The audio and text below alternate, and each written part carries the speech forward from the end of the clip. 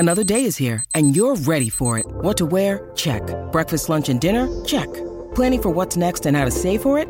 That's where Bank of America can help. For your financial to-dos, Bank of America has experts ready to help get you closer to your goals. Get started at one of our local financial centers or 24/7 in our mobile banking app. Find a location near you at bankofamerica.com/talktous. What would you like the power to do? Mobile banking requires downloading the app and is only available for select devices. Message and data rates may apply. Bank of America N.A., member FDIC.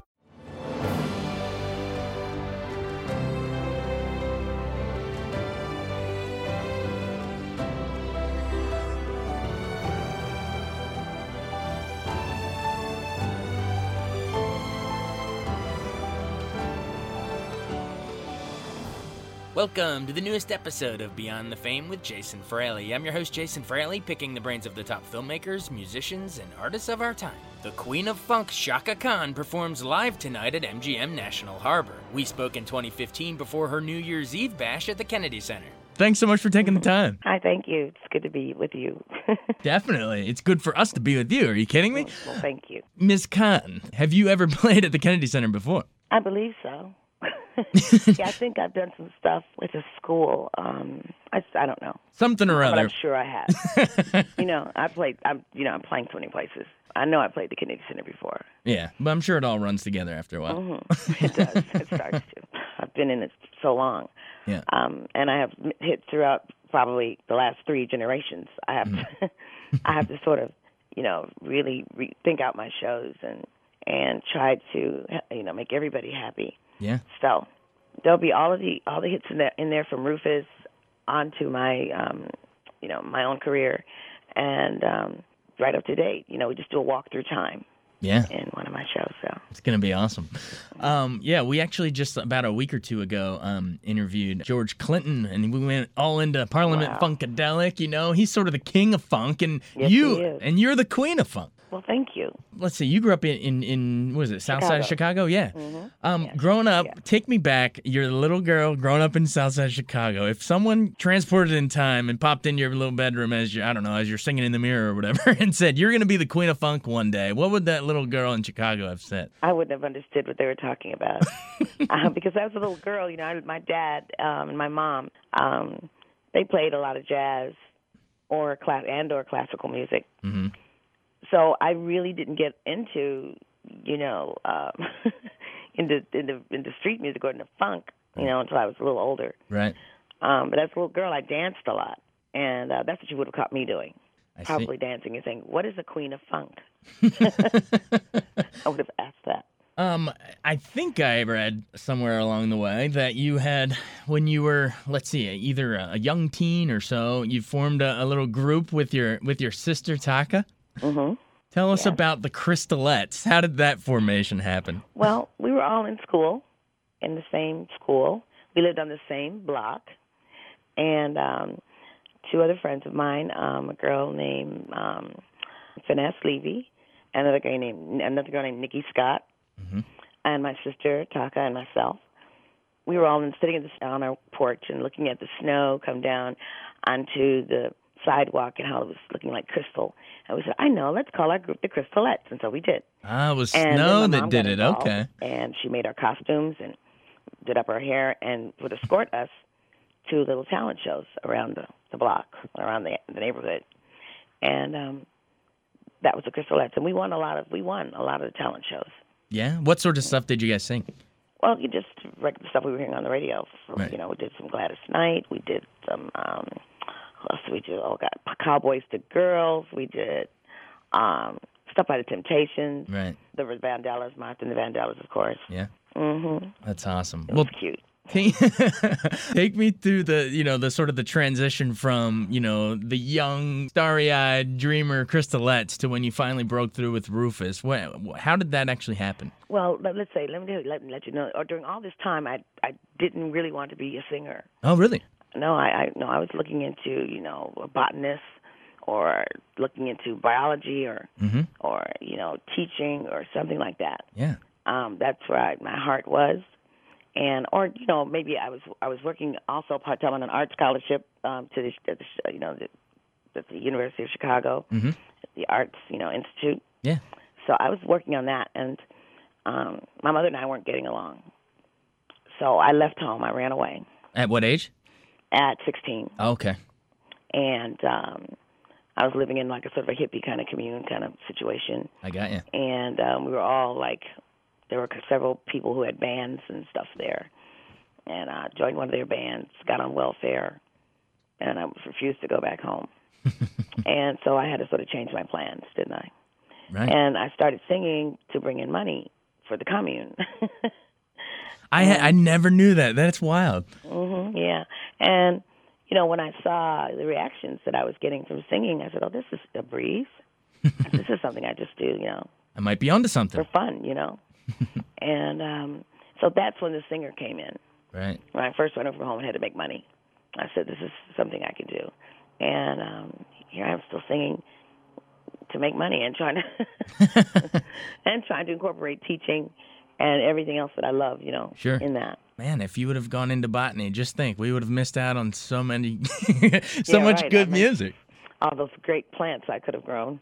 Well, I still grow a lot of plants. I have lots of plants. Did you ever think of singing a song about a plant? Well, Stevie Wonder sort of beat me to it, but no, I really never thought of it until he did it. I said, oh, that's cool. That's an idea. There you go. Speaking of Stevie, early on in Rufus, you guys did, didn't you do a Tell Me Something Good, yeah. Yeah. Yeah, I met him. We had a real great sort of producer. Mm-hmm. Yeah, he was a producer. His name was Bob Monaco. He's no longer with us, but I was maybe 19 or 20, 19, and I was pregnant, and we were in the studio, Rufus and I, and Bob came in and said, guys, would you like to meet Stevie Wonder? And we were like, of course. we had previously covered one of his songs, Maybe Your Baby. Maybe Your Baby, yeah. And so we loved him. And we didn't believe Bob, of course. But the very next night, Bob brought him down to the studio. And, of course, we were amazed. Whole thing, studios, and Stevie sat down behind the piano. And he started playing some stuff. And I told him, I said, well, I don't like any of that. I said, you got anything else? He said, what's your birth sign? And I told him I was Aries. And I said, oh, I got something for you. So he started playing, you know, the signature chords and tell me the waka waka stuff. And we all fell in love. We said, oh, this is the one. And we actually wrote that song together, but we gave him all the credits because we were just so happy to have, you know, his help and have him in the studio with us. Wow. And all because he asked you what your birth sign was. Yeah, so what birth sign was, yeah. That's hilarious. Yeah, it is hilarious. And of course, it was it was a massive hit, and I think it won you your first Grammy, right? Yeah. Mm-hmm. Wow. Do you remember a specific time? Because I'm sure you're in there with Stevie, and as you guys were writing it and putting it together, you were loving Tell Me Something Good. But do you remember a moment, whether you were, I don't know if it was driving in the car or whatever, when you first heard that hit the radio? Did it take you aback? Did you were you blown away that, hey, that's me? Yeah, of course, when you hear yourself on the radio for the first time, anybody doing anything, I guess, it'd blow you away. Yeah. I remember us being all very excited and blown away. And of course, it gives you more gas. You say, okay, we can do this. Yeah, for sure. Do you remember that first Grammy experience where you're looking out at some of your fellow competition and being like, hey, I used to admire you, and now I'm beating you for this award? It's got to be wild. Well, that did happen to me. It's still happening to me. That has happened to me throughout my entire career. Yeah. Meeting people that, I've loved for years. I think the first Grammy show that we went to, we didn't know what was going on, really. I'm sure we were just really confused. Yeah. And I, as I recall, I probably just said thank you, and grabbed the sucker and left. Probably that's. Yeah. Well, you've won 10 of those suckers over the years. Do any of them, stand out more than the others? Was there one you're sort of most proud of, or were most surprised that you won by? Yeah. Well, there are a couple, really. I mean, I got one for an album I did called The Woman I Am, and I never heard it played anywhere, and I was wondering, how did that happen? Okay, so that's one. Yeah. Another one I got was when I did this, What's Going On by Marvin Gaye with the Funk Brothers. They're the Motown band. I did a specialty. It was a movie they made as well. I did a song in it, and that won a Grammy. I was surprised about that. Wow. Yeah, that was in 2003, I believe. I didn't think that, but it was a great performance, I have to say. Didn't you also win for a duet with Ray Charles? Oh, I'll Be Good to You? Yeah, it's a great song. It could have. It probably did. That might be one of them. She's won so many she forgets. Yeah, kind of. Kind of. What was it like working with Ray? Oh, it's fabulous. It's wonderful. It was Ray and Quincy, you know. Yeah. That was amazing. It's always great to work with Quincy. Mm-hmm. Great working with Ray. He's a great guy. Yeah. He was. And we had a good time doing the song, as I recall. Yeah, definitely. Tell me where you were. I mean, obviously, one of my favorites, I'm sure most people, is I'm Every Woman. Why? That's like, God, it's just so iconic. And you could play it to any kid out there today, and they would still know that song. I mean, everyone knows that song. That's that anthem song that I have, yeah. Yeah. Through the Fire, that and Through the Fire, and yeah. Yeah, where were you when you came up with that one? Did you write that one? No, I didn't, actually. I wish I had. I felt like I did, actually. That's why I did it. But that was Valerie Simpson and her husband. Okay. Yeah, wrote that song, I'm Every Woman. And I was working with Arif Martin in New York. I was living in New York then. And they sent in a demo, which sounded nothing like the finished product, of course. But, you know, I said, I'd love to do it because I love the changes, but I felt kind of funny singing I'm Every Woman. I felt funny at that time in my life. Right. Singing I'm Every Woman, I remember feeling a little like, how dare I say that? But now I get it, you know. Yeah. I didn't get it then. Right, yeah. That is funny, you know, how you have to grow into some things sometimes that you've done. Sometimes you sing it before you even grow into it. Exactly. Some part of me knew that it was the right thing to do, right? Or something, well, I think. We're glad you listened to that part of it. Yeah, me too. Now, was that, would you say that was the one that sort of, you know, helped you put you on the map sort of as a solo artist? Because you and Rufus were doing some great stuff, yeah. Yeah, absolutely, yeah. That was my first solo hit. Yeah. Was that big for you as in terms of maybe sort of like a confidence builder? Like, hey, I can do this on my own. Absolutely, yeah, because I was feeling very, like, weird. I've always been with a band or a group, you know, and part of a group situation. Yeah. And I loved that, you know, sort of the anonymity of that. Rufus didn't start falling apart until the record label decided to put my name out front. Chaka Khan and Rufus. That was the beginning of our downfall. So I had a, you know, sort of a problem with that whole thing. Really? So when we had to break up, yeah, and I was on stage by myself, I didn't have Bobby on one side and Tony on the other. Yeah. You know, I felt really weird for a long time. It took me years to get used to, you know, just being a front person on my own. Now I don't think I could have it any other way. Yeah. Why do you think that was your downfall, getting sort of top billing there? Did it start a little, well, you know, because we internal? were a band, you know. Yeah. We were Rufus, period. Yeah. And that was it. And we all were equal in the takes, equal in the makes, equal in everything. We were democratic. We voted on songs. Right. My votes never won, of course. But because you kept pitching plant botany songs. Yeah, there was a certain security in that. You know, I felt secure. Right. You dig? Yeah. It's not easy, you know, being up front. Yeah. But I'm Every Woman helped you break out there on your own, and that's absolutely right. Yeah. Yeah. Yeah. That was my first solo CD.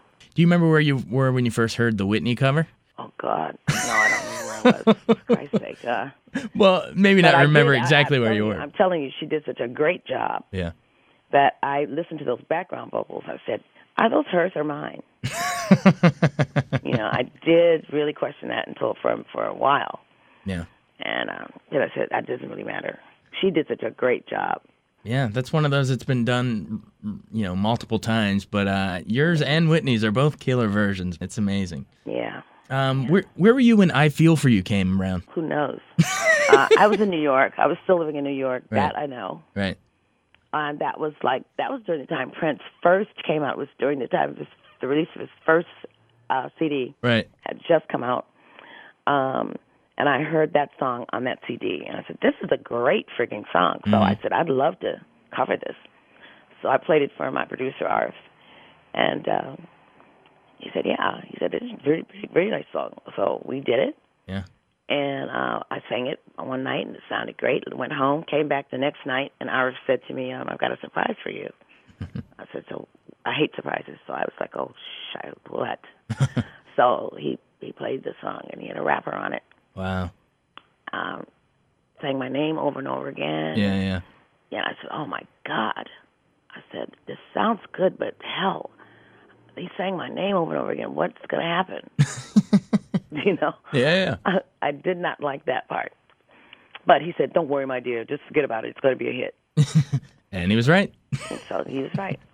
I have no way of picking the hits. I don't know how to do that. So. Well, if anyone knew that secret, then, everyone would be rich. Sometimes, yeah. Everybody would have hits, yeah. Amen. Did Prince give you any good feedback on your version of it? Absolutely. Yeah. I was in San Francisco. I don't know what I was doing up there. But he was up there, too, recording. I didn't know that. But I get this phone call. It's like he's like the Secret Service, Yeah, I for get sure. a phone call. And he's talking to me, but he was talking like Sly. Now, Sly and I were very good friends, at that time. Mm-hmm. And he was talking exactly like Sly. And he said, I'm in the studio. Why don't you come down? So I thought I was going down to the studio to see Sly. So I took my car, ran down there to see him. And in this whole studio, it was empty except for one booth. There was this little short guy in there with a guitar. So I said, well, where's Sly? And then he came out. He said, I'm the one that called you. That's hilarious. So he tricked me. So I was a little pissed, Yeah. But, I started talking to him, got to know him. And that's when I first met him. And, I got in my car and came back. But we've been friends ever since. Oh, that's hilarious. Mm-mm. Was he intentionally doing a Sly impression, or you just mistook? So he could get me down to the studio. He knew that if he said it was Prince, I wouldn't go anywhere. Oh, that is hilarious. Yeah, So, but we're great friends. Oh, that's great. Yeah. We did a great album together. We did a great CD together that is almost unknown. It's called "Come to My House." Oh, okay. But it's a fabulous. I wrote all the stuff on it. We both wrote the stuff together, and it's amazing. That's fantastic. Well, we know you're a busy woman, so and we could talk about everything forever, but we'll talk another time. We'll do it again. Exactly. We'll let you. Nice talking to you, really. Everybody, the one and only Chaka Khan, almost botanist, queen of funk on WTOP. Thanks so much for taking the time. Thank you, Jason. Take care. Thanks so much for joining us on Beyond the Fame with Jason Fraley. Remember to hit the subscribe button and give us a 5-star rating if you like what you hear. We'll see you next time.